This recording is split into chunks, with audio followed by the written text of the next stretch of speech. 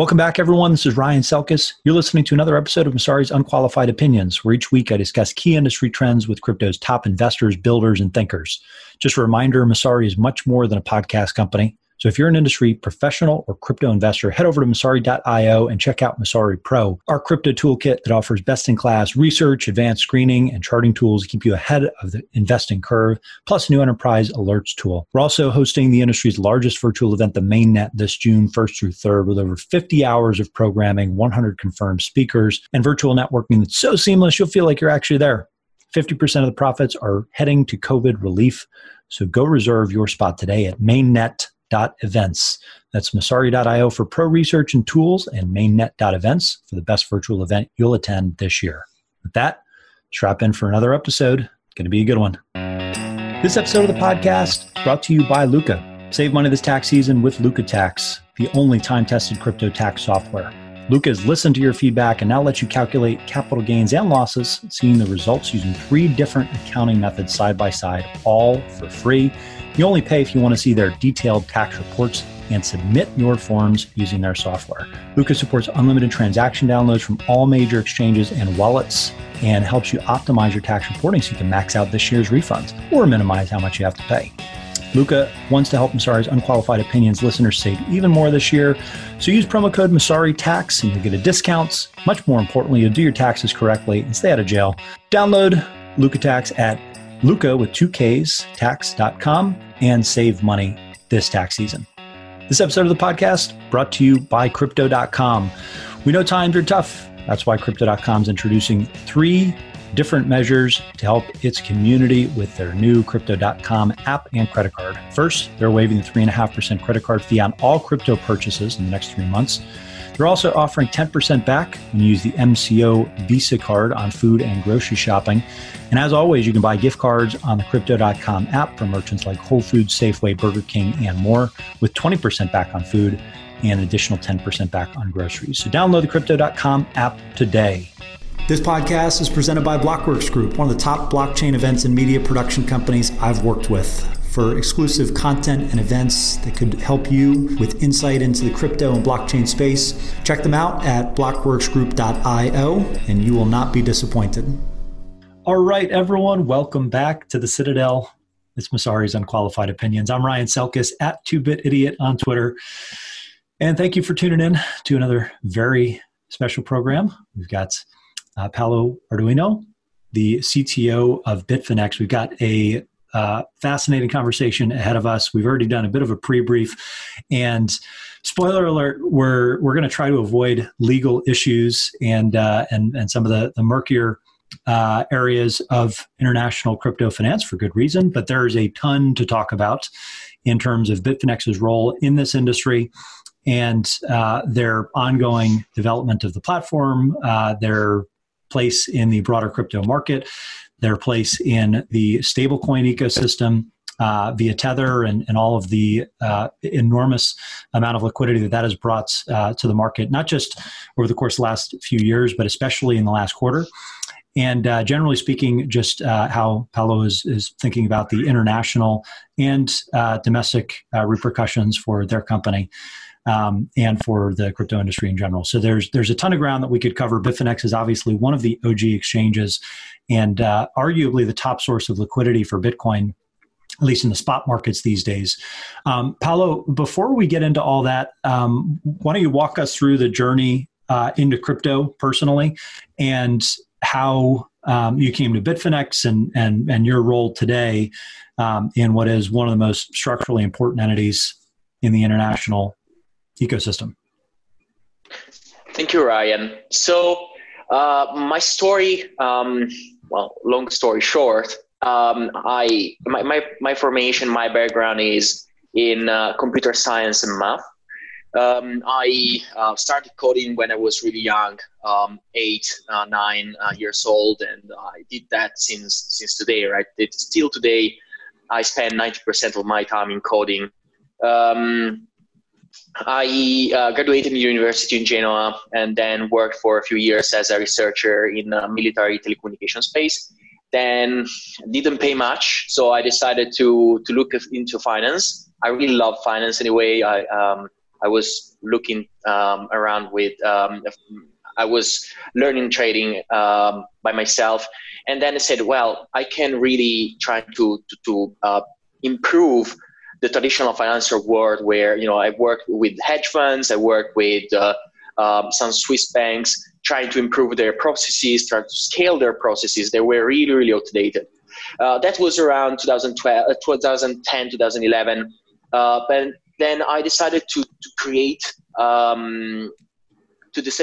a company doing exactly this in London. The company was called Fincluster and was born in 2012, 2013 to solve a scalability and create a common software for backend software, mainly for banks and hedge funds. Now, while I was doing that, it was in London, I was starting reading about Bitcoin because my background is in, my main background is in decentralized applications and scalable applications, parallel computing, and distributed systems, right? So I was reading about Bitcoin and say, wow, this is exactly what I like, but applied to finance. So for me, it was an obvious love at first sight. So started digging into it and started playing around with Bitcoin. I didn't contribute to the code base. I was just thinking and planning and trying to understand how Bitcoin could be used to build applications on top of it and to, let's say, trying to achieve a more resilient finance. So given my experience and not really good experience with, let's say, the traditional financial world with a really outdated protocol, you had to send back and forth things via FTP or via, let's say, via FTP with the tabbed space files still in 2012, 2013, was really an outdated technology. So for me, Bitcoin was a refreshing moment. While I was in London in 2014 and 2014, I met Giancarlo, the CFO of Bitfinex. At that time, Bitfinex was probably the only exchange offering margin trading on Bitcoin.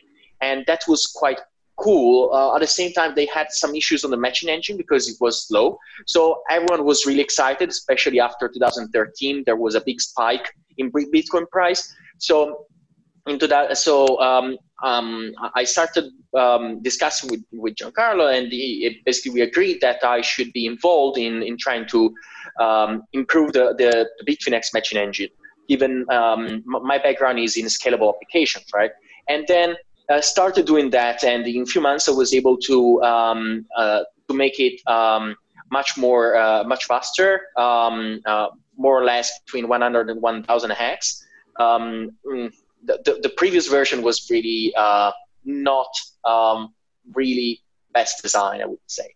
So so I stepped in. I was able to achieve that improvement. Then, of course, 2016 happened. I was at that time still a freelance. I had my startup, and then the mid 2016 the hack happened. And basically, I was asked if I could step in as a CTO and take care of overhauling the entire infrastructure, spinning up the new infrastructure, and continuing my role as both CTO and the developer of the matching engine. So I decided that was really definitely the best job that I could ever have. So I said yes, close my startup in London, and move on completely to Bitfinex.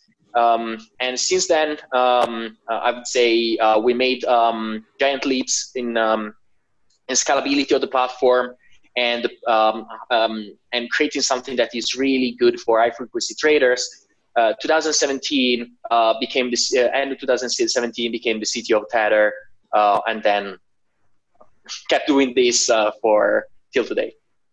Mm-hmm.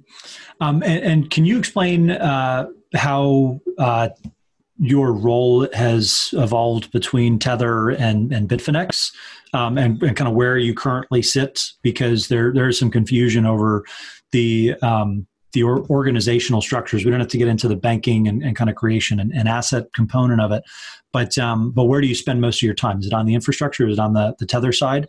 Or is this just a discrepancy that doesn't really exist in fact, it's more just a organizational chart issue? So, my experience, I have a really good expertise also in security. So that is one of the reasons why in 2016 I was asked to step in as a CTO of Bitfinex. So I still, my main role is to direct an amazing team of developers in Bitfinex and in Tether.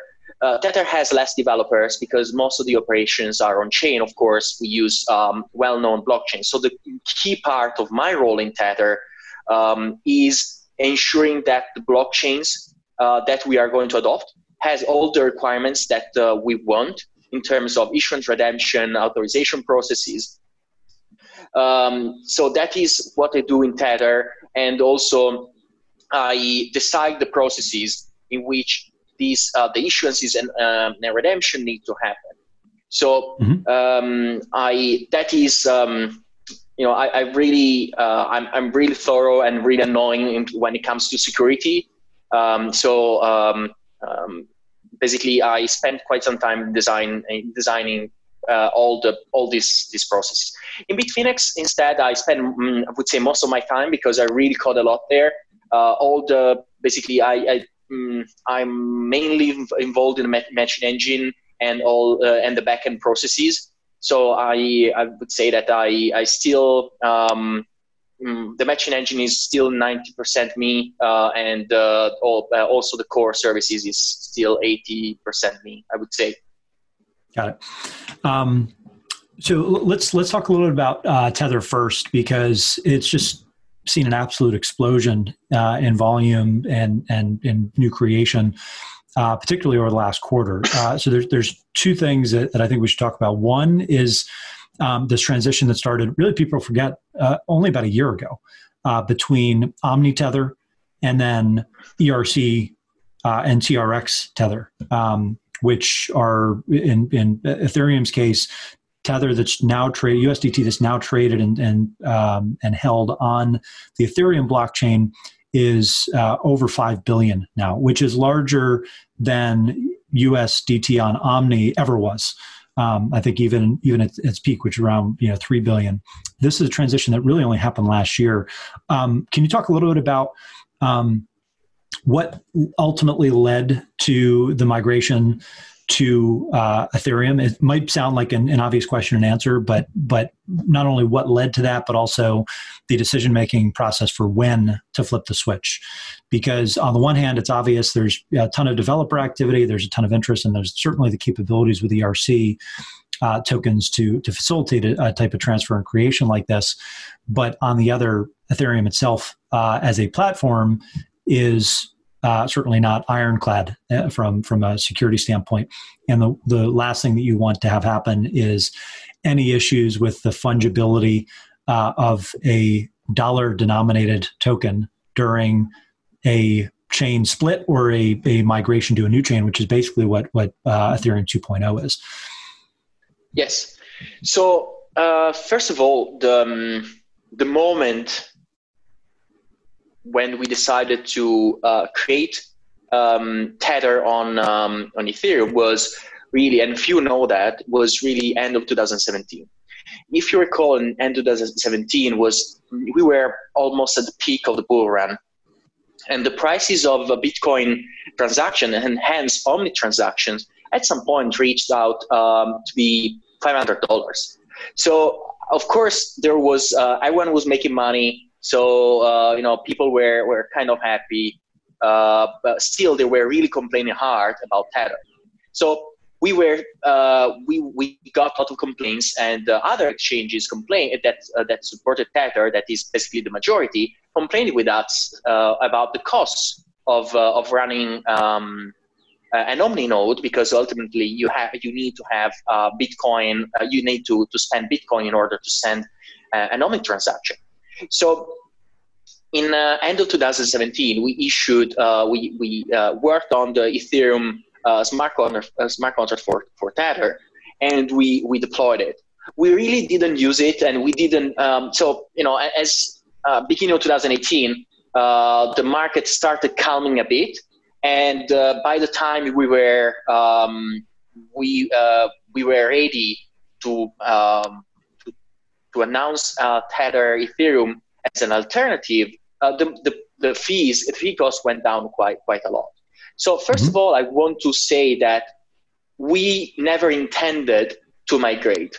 So we wanted to create diversity. We wanted to offer a way that a solution in case one blockchain gets bloated and not usable, not stable. We wanted to give another opportunity to use a different blockchain.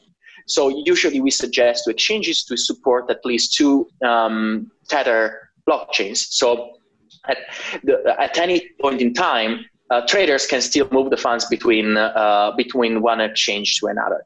So and also Tether was born to make it easier, to make it faster, the cross-exchange arbitrage.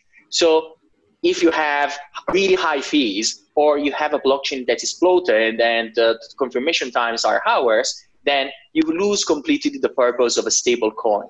So that is why that is the key reason why we are on multiple blockchains. So we are on Tron, EOS, Liquid, and Algorand, for example.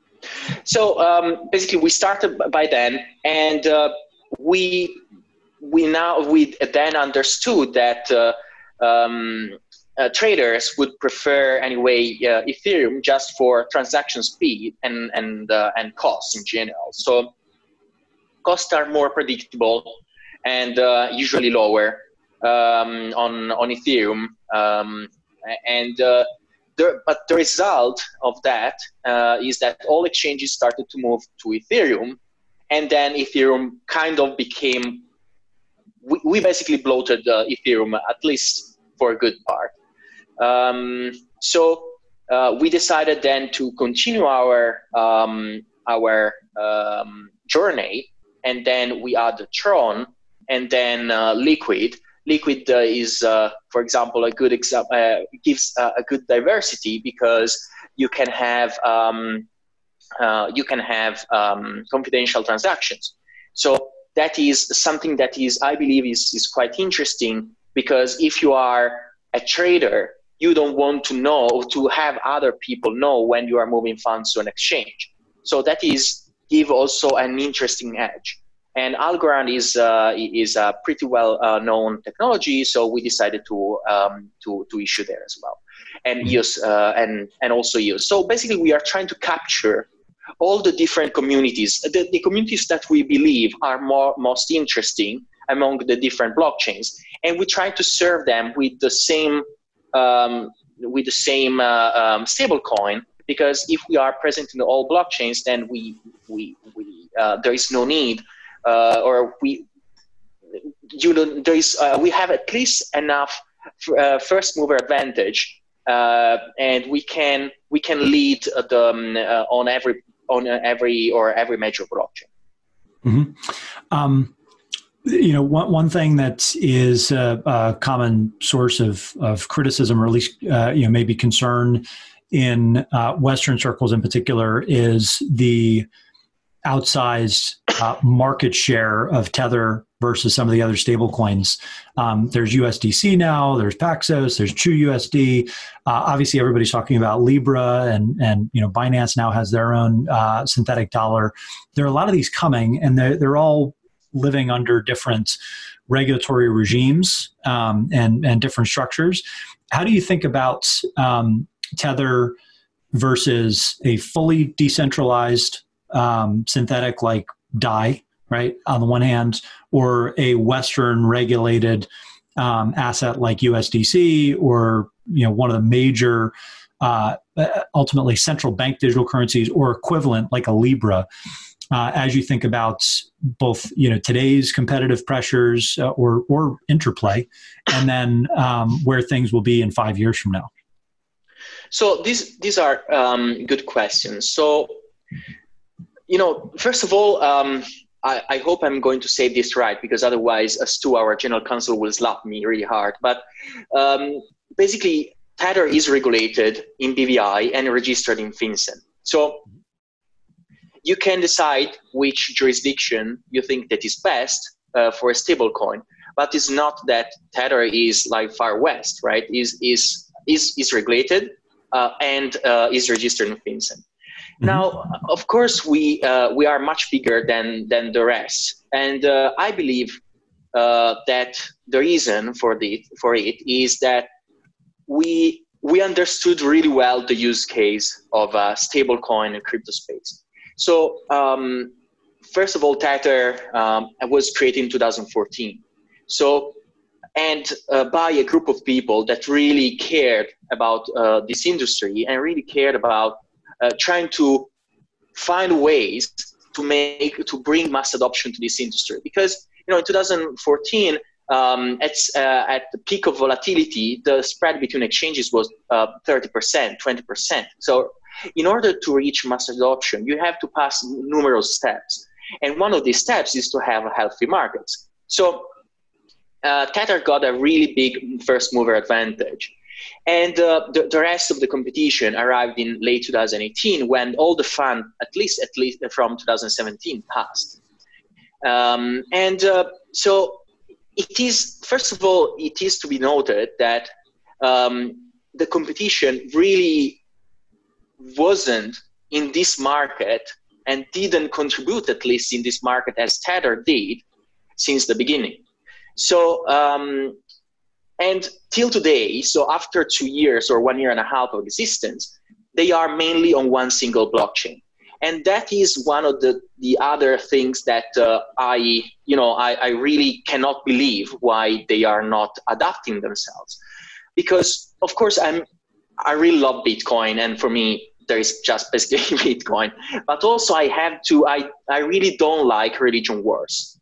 So if there is a good, if a blockchain is secure, and if a blockchain has a good community, and good security standard give us the instruments that we need in order to perform issuance and redemption in a secure way. I believe that we need to serve that community, and this is what is making Tether great. For example, Tron did a really good job in marketing and started converting a lot of Tether from Ethereum to Tron and from Omni to Tron.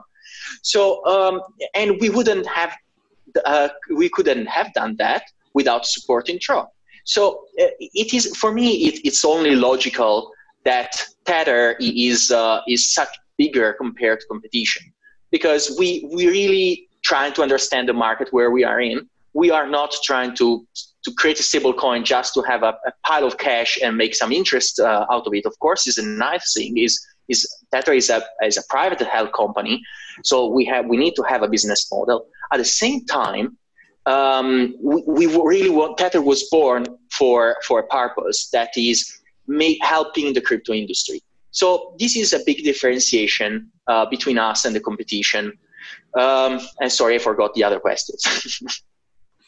No, I think we can move on. You pretty much covered it, and I know any answer that starts with "I want to make sure that I get this right," so that I don't get in trouble with the lawyers is something that I don't want to trip you up with, because I recognize there's some sensitivity here. But maybe more in macro, I want to touch on that point tangentially. How have you found it managing communications with a global ecosystem of investors and stakeholders and users of the platform, when really there's implicit trust in Bitfinex as an exchange, implicit trust in Tether as an entity, but there is only so much you can do structurally to go open kimono, and you could that's for a variety of reasons. One being regulatory and legal, another being just technical. So not wanting to divulge too much information that it would weaken your internal security systems. And this is not something that's necessarily unique to Bitfinex, but it's certainly top of mind, I'd imagine. And yet, Bitfinex is still the largest liquidity pool in many markets for spot, and has some of the deepest pocketed investors actively trading, making markets, and even investing in the company. How do you think about building those relationships, building up that trust, when the default would be you go radically transparent, and that's really not an option in this market for a few different reasons? So first of all, we have an history of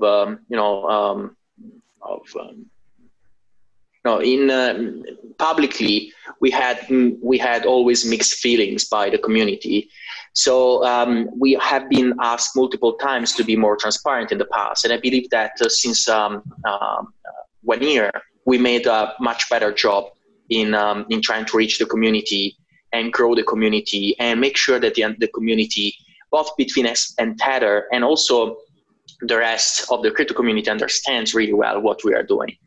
So, for example, when we decided to launch Leo, the approach that we took is, okay, let's make sure that people can see exactly how it works. You can see the market, the orders placed on the market. There are in the trade blotter, you can see the trades, and you can see minute by minute burning. So it is a different approach. We decided that we should be really, really open as much. Of course, as you said, you cannot go full open kimono, but at the same time, we made a lot of steps in that direction.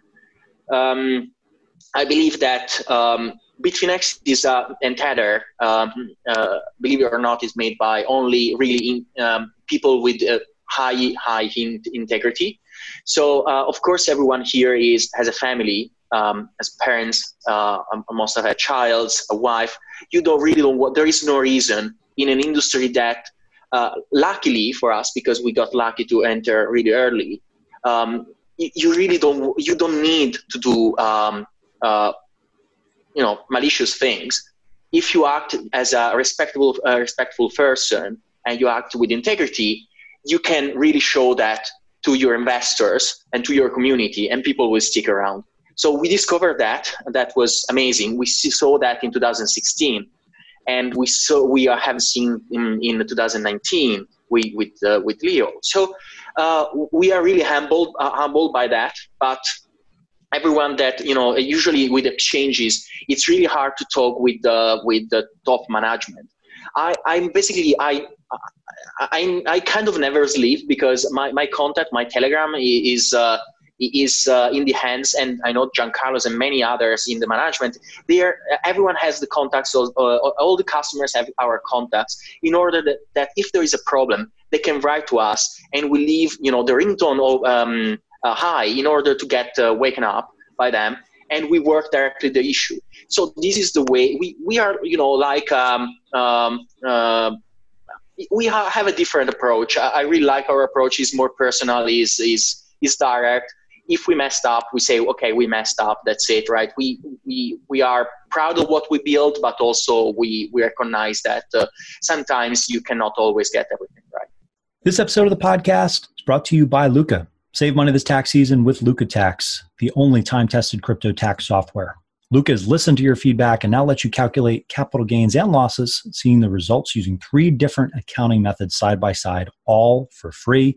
You only pay if you want to see their detailed tax reports and submit your forms using their software. Luca supports unlimited transaction downloads from all major exchanges and wallets, and helps you optimize your tax reporting so you can max out this year's refunds or minimize how much you have to pay. Luca wants to help Messari's Unqualified Opinions listeners save even more this year. So use promo code MessariTax and you'll get a discount. Much more importantly, you'll do your taxes correctly and stay out of jail. Download Luca Tax at Luca with 2 Ks, tax.com, and save money this tax season. This episode of the podcast brought to you by Crypto.com.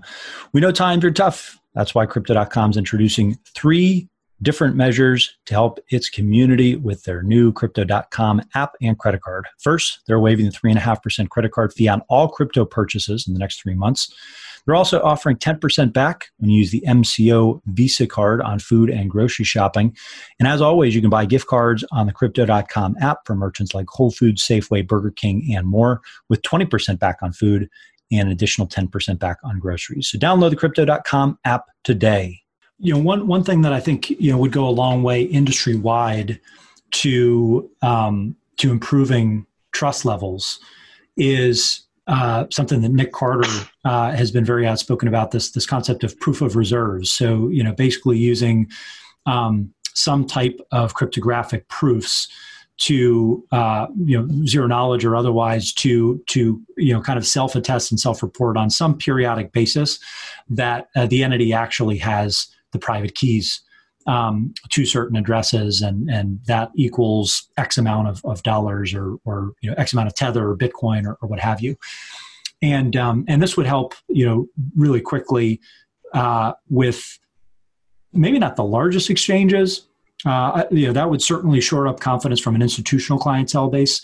But if the largest exchanges took that example and were able to spearhead that initiative, then it would have a trickle-down effect where it becomes the industry standard, and you wouldn't have such acute risks for smaller exchanges that might be struggling to get by and starting to cut corners and facing the temptation to go fractional or even exit scam. You basically take that completely off the table and you can front run some of these issues. When you talk to some executives, they'll give a hand-wavy answer. You are the CTO, so you'd be the one in the driver's seat for enacting something like this. Is that something that Bitfinex and Tether will consider somewhere down the line? Forget about legal and accounting audits, the raw cryptographic audits of assets under management. And if it is something under consideration, what are the steps or challenges that would dictate whether that can be enacted? So I really like this topic because for one specific reason. So in 2018, 2019, Bitfinex became a EOS block producer, although I seem to be diverging from your question. I'm not. So we had the entire EOS community asked us to prove that we were voting rightfully with the EOS funds on Bitfinex, and they asked us to prove that we were only voting with the assets that were owned by certain people and they were willing to vote. So what I decided to build is a solution that is similar to the proof of reserves. I believe that is a step farther because we were able to give a tool to our users that every day was recreating all the user balances in a Merkle tree. And then basically each user could download a set of keys to vote, basically to vote for their preferred block producers. But really the underlying thing of that solution was that when you vote, you have to verify that your balance is the correct balance that is inserted in the Merkle tree. So you are stating that balance exists on Bitfinex. The tricky part that also we were able to solve, and that is kind of more specific to Bitfinex or the margin trading exchange, is that of course we allow long and short, right? And we have a peer-to-peer lending market. So we were able to put that into account also in the Merkle tree. So I really love that solution. And I promised myself that we would use it also for proof of the reserves in the future for Bitcoin and so on. Of course, the amount of Bitcoin and the amount of the accounts that we have on the platform is really, really big. So do that efficiently for Bitcoin is hard, but we are definitely working in that direction. So we have the tool, we built that, and with certain threshold, like you removed all the dust accounts and so on, and you can really do a nice you can do some nice attestation and proof of reserves. So, well, this to be said that, we are trying to do some steps in that direction is something that I really do care of. Of course, then you have the banking part that is not easy to prove. You don't have a cryptographic proof of that, but all the cryptocurrencies should be simple enough to prove in this way. Mm-hmm. Well, if it's simple, then what are the gating items? Sorry? If it's simple, then what are the gating items to just doing this and putting it on like transparency.tether or putting it on a Transparency Bitfinex page? Oh, well, Tether Tether is just blockchain, right? So you don't need that, because basically Tether doesn't hold, just a small inventory used as a buffer to process, query. True. Yeah. I guess this would apply to on balance sheet Tether, right? So when I'm not talking about total in circulation, I'm talking about on balance sheet Tether, Bitcoin, and the like. If it's relatively simple to do, what would prevent you or any other exchange from being the first to kind of show these proofs via some transparency dashboard? So you could prove solvency on a periodic basis, whether that's monthly or quarterly or in real time. No, of course. For the Tether side, you have basically our inventory. We have just a few Bitcoin because they are just needed for Omni fees, right? But the majority, so all the Tether that are in the authorized but not issued wallet, that is the Treasury, are in our process. So we can publish a proof, but it's our proof of our word, because we do a transaction every day from those wallets, so we definitely have fees. I believe that the tricky part is doing that for an exchange.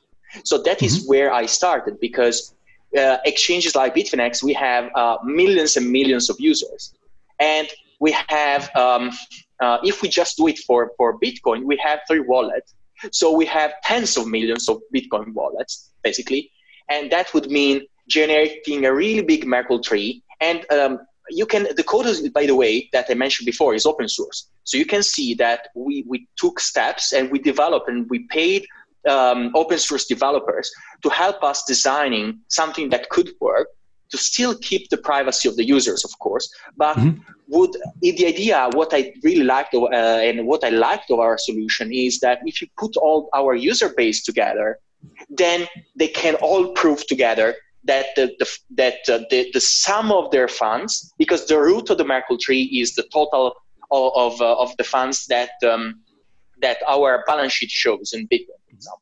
And then all the nodes in the Merkle tree are representing the user balances. Of course, we are using different techniques similar to ring signatures in order to make it private. But the user can, if every user proves that their funds, their allocation is correct, then the sum needs to add up to what is in the root of the Merkle tree. And then we the Bitcoin, we have only one Bitcoin hot wallet. Well, one Bitcoin hot wallet with some change addresses, of course, and but the majority is held in 2 different Bitcoin hot wallets, cold wallets. So the idea is that you can compare the number that you get on top of the Merkle tree with what we had in the cold wallets and the plus hot wallet, and then you can verify that we have all what we are supposed to have. So, by the way, this is exactly what we are doing every 10 seconds internally. So that you can see that despite all the other changes, we are moving towards that direction. The technology is called Antani. It's public at github.com/bitfinex.com/Antani, and you can see that. We have in our roadmap the idea of using it for different currencies. We just need to speed it up because right now it's quite slow. Probably we will rewrite in C++. Makes sense. So another big question for most of the major exchanges now is this question of what is true volumes and true order book depth. And if you talk to any traders in the industry, they'll tell you, they know liquidity when they see it, and many have just developed deep relationships with the top most liquid exchanges over many years, and so there's I don't want to call it information asymmetry, but there's kind of anecdotal trust that builds up over time just from actually using the different platforms and executing major trades. On the other hand, even for some of the most liquid exchanges, will be OKX, some of the Korean exchanges. you look at their order books and they just don't add up, right? So there is some inflation of trading volume. And it's very difficult to calculate a VWAP. It's very difficult to give people a sense of kind of snapshot liquidity in the system without higher fidelity trading volume data. What can you help explain some of the work that you do internally to suss out spoofing and other manipulative trading practices, so that you can really hone in on what a true, fair, and liquid market is that won't just have disappearing orders once things actually move wildly in one direction or the other? Because this is something that is, I know for us personally at Messari, it's maddening as a data company to try to just chase your tail and fight this uphill battle of getting data directly from exchanges, but having no real ability to audit where that data is coming from, and then just playing a cat and mouse game with data science to figure out what's real and what's just being spoofed. So, you are really touching on a really sensitive topic for me, because I love this topic, because Bitfinex takes good care of his books. We have few ground rules. We don't fake liquidity and we don't fake volume. We are willing to ensure that we are really interested in ensuring that our markets are clean from misleading behavior. So we started using a software called Iridium a few years ago that helped us in this process. And now today, with our experience, we were able to build our own internal software. We have plenty of tokens that don't trade anything on Bitfinex, just because we really don't want any weird activity. Sometimes we find tokens that are trying to inflate the volume, and we promptly, when I say promptly, it says within 24 hours, reach out and say, okay, please stop. We don't want to see this in our exchange. It's fine to provide liquidity, but providing liquidity means creating a nice order book with that is like a full restaurant, but you don't have to match with yourself. You just need to provide a tight spread. That's it. So that is the key fact for me. And really, Bitfinex, first of all, I believe that has a really fair fee tier. And that is one of the reasons why we have the best liquidity in class. If you give if you give 2 basis point taker fees, the cost of removing liquidity is basically almost zero. So you end up in having markets that will not have enough liquidity to resist big movements in volatility. So that is one of the things that usually traders and other exchange owners don't understand much, right? Of course, it's nice to have zero maker and zero taker, or 0 and 1, whatever, but that is not how it can work. The Bitcoin and crypto industry is still young, it's still small. You have 200 billion overall in all the markets, split among all the exchanges. And that is not enough to create a deep liquidity. And then if you give everyone a free ride where they can take liquidity out of the exchange, then basically all your books will be really thin as soon as the market moves 3%. So that is what we learn, and what we really don't care that when the price moves $1, $10 in 2 hours, we have like $50 million in volume. We really don't care that. We care that when the price moves, the volume goes up because our books are really thick. Just to give you an example, today, that is by coincidence, just before starting our call, our volume was really low, was like 30 million for the last 24 hours. And we were below most of the US exchanges for the Bitcoin USD price and most of the exchanges in general. The price moved really quickly in a few minutes, and the price of the volume of Bitfinex jumped almost twice the competition. So, and that is what I call real volume and real liquidity. Because when the price doesn't move, there is no reason for the volumes to be crazy high. But when the price moves, then a lot of big orders get hit. And then you can have really high volume. So these are, I believe, really important key concepts. If I had to develop a metric, I would create a metric on the ratio between, let's say, volatility and volume and the volume difference. I like that a lot. I'm curious. So is that metric available anywhere right now? No, I just made it up. But no, I made it up. But it's what I would do, right? I think it makes sense because it's one of the things that we keep telling each other, and with the traders that praise Bitfinex for liquidity, they say as soon as the price moves, there is no liquidity elsewhere. We come all to Bitfinex, right? And you can see, right, we were 30 million, and in a few minutes we went to 110 million in trading volume, right? So that is the best feeling, and we are not doing analysis on other exchanges. We just focus on ours. But I believe that is one of the key metrics that I would like to see. I like it. We're going to have to sidebar on that at the end of this conversation.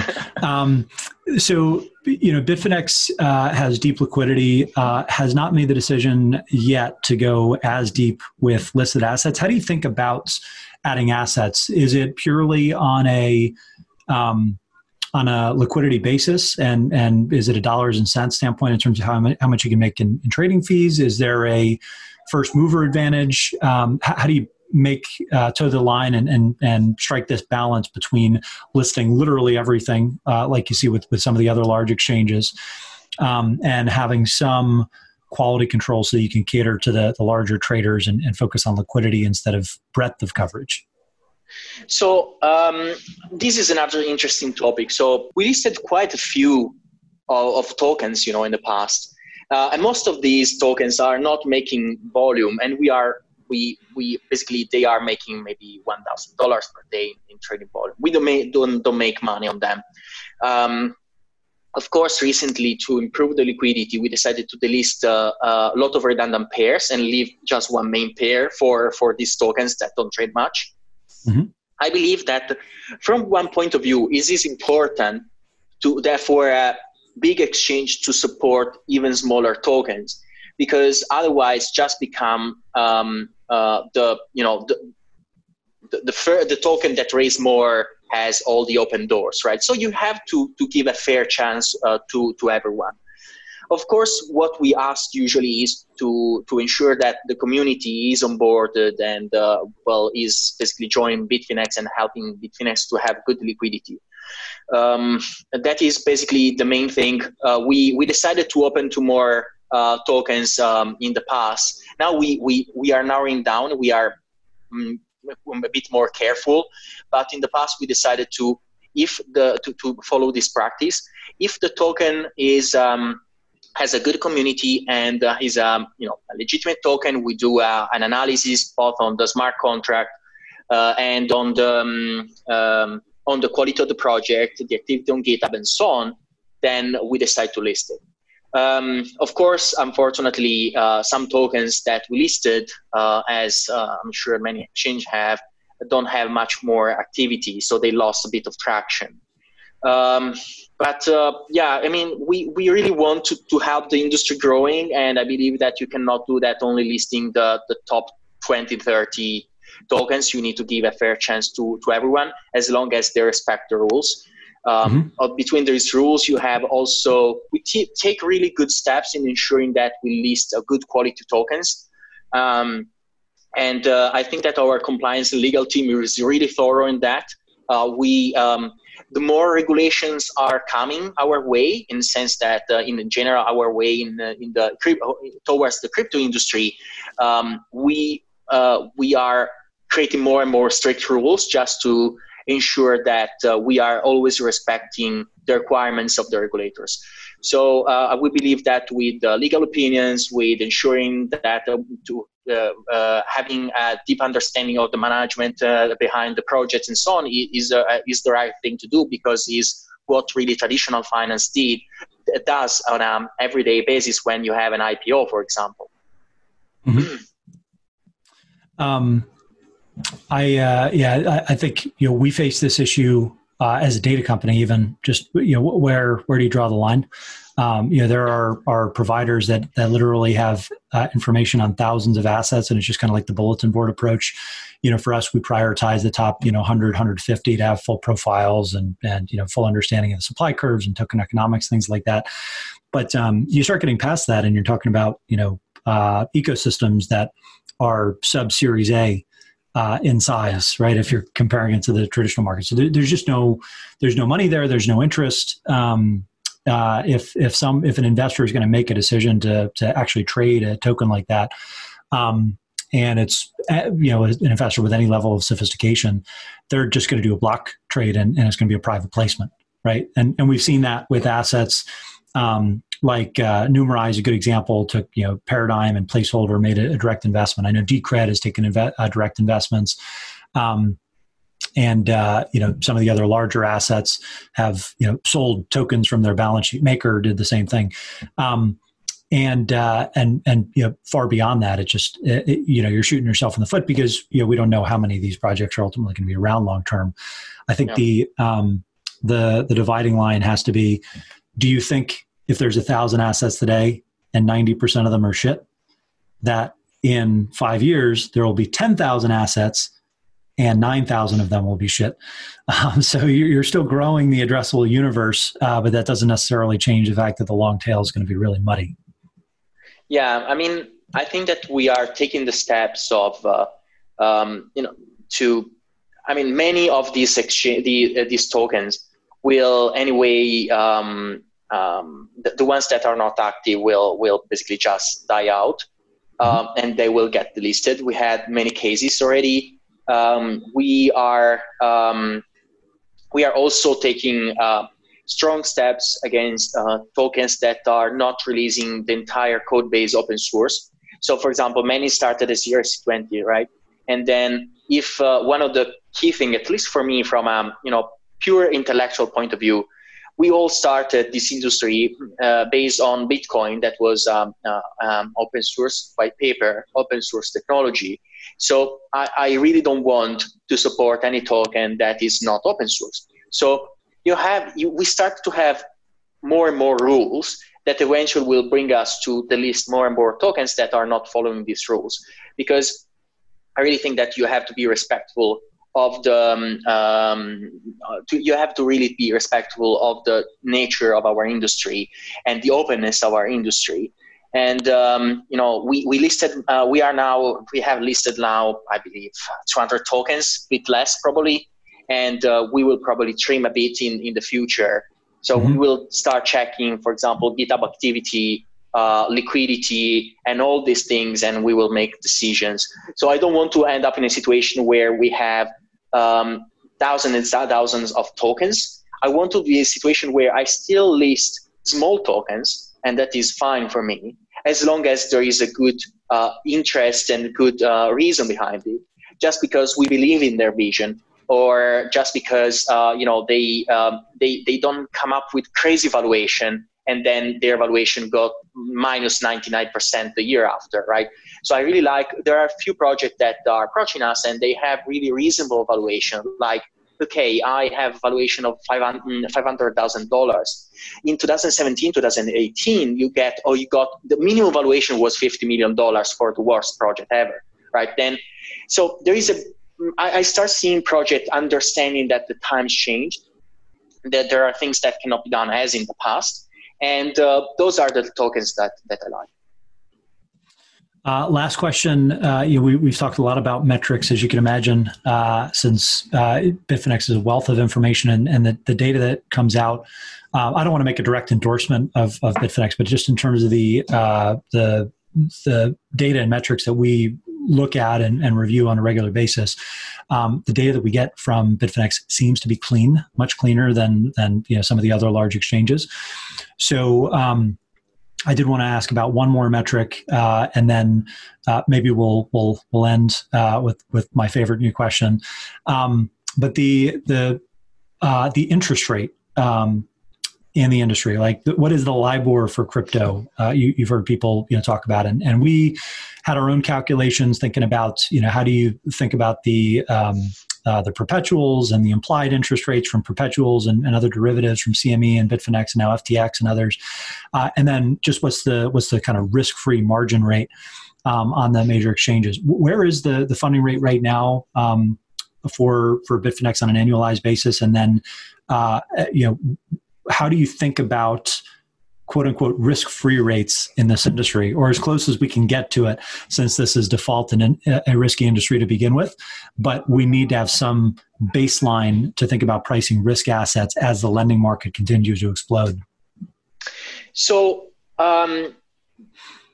this is a really good topic. So first of all, Bitfinex offers peer-to-peer lending. So we don't determine the lending rate. We see a few exchanges that offer margin, but they act as banks, right? So first of all, again, this is one of the things that I don't like, just because from a developer point of view, I really love peer-to-peer systems. So for me, that we all started with Bitcoin. Again, peer-to-peer is really a nice keyword that I try to apply to all the products that we give. So we see some project that give 6%, some exchanges that offer 6% annualized, I believe, from 6 to 13, and that applies both for borrowing and for margin trading. So if you, for example, short Bitcoin, how much you pay. So Bitfinex is quite hard, really depends on the volatility of the previous period, because again, the lending rates, the lending market is an actual trading market. So you can borrow funds, and you can borrow funds at different rates, and of course the rate depends on what is available in the book, and usually the length of your need. We offer from 2 to 30 days. So we are around like 11% per year, 15% per year on the major coins. Really varies a lot.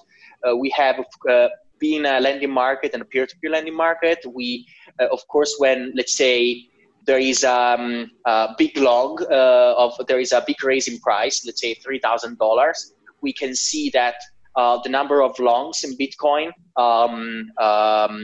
increase. So it means that people start borrowing more USD or USDT. So if there is not enough liquidity for the momentum, we have a sudden spike in lending rates on Bitfinex. Then eventually they will adjust, because also if I borrow, I have the ability to return the fund early in order to pick maybe something that with a better rate. So when it comes to almost zero lending rates, I believe that is I'm not sure if I like that, and I'm not sure if I'm not a big fan of it. I believe that the risk needs to be priced. Also, it's not just the risk of position being stopped out or whatever. It's also the risk of keeping the funds on an exchange. So I'm a really honest guy. I'm not the type of person that say, oh, come on, keep everything on Bitfinex. Bitfinex offer the highest security levels. I really do take seriously every single line of code that will be pushed to production. I review everything basically. But I really like people taking care of their own private keys, right? And so the fact that you are not taking your Bitcoin securely with your private keys, but you're keeping on an exchange, and you need to get some interest out of it. I believe that is fair. And also I believe that you should be the person that decides which interest you should be. and you need to price your own risk and your reward. I think we're going to be doing a whole lot more work on this. There's a ton that I think our team would love to work with Bitfinex on, just to clean up some of the data standards as well. For final question though, I want to end with a fun one. The first time that I asked this question was with Chad Cascarilla from Paxos, and I asked him when the Bitcoin movie is ultimately made, or better yet, the HBO series, because we know that there's not going to be any movies made anytime soon in LA. Yeah. The HBO series, which actor is going to play Paolo? I hope not the usual actor that is doing villains in movies. I prefer to be the good guy. All right, so you don't want to get typecast, but who's the best actor to actually play one way or the other? Or maybe who's the villain, and if you're cast as the villain, who's the actor, and if you're cast as the good guy, who's the actor? So let me think. That's a really nice question. So the nice actor, I would say DiCaprio. I really love him. In his latest films, also you're gonna have to play you're gonna have to play a pretty dominant role in the next couple of years to keep raising that profile.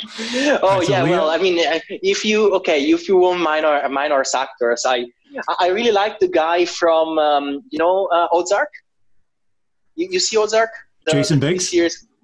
I'm really bad with names, but Jason Biggs. It's hysterical. I've asked this question twice, and that was also Chad's answer. So everybody loves Jason Biggs. How about if you're the villain? If I was the villain, then let me think. Well, not the villain, but also a more borderline character. So the actor that is playing Tyrion Lannister. Excellent. I love that. That one's way outside of the box. So because it has the right. I mean, I like to make Peter people Dinklage. laugh.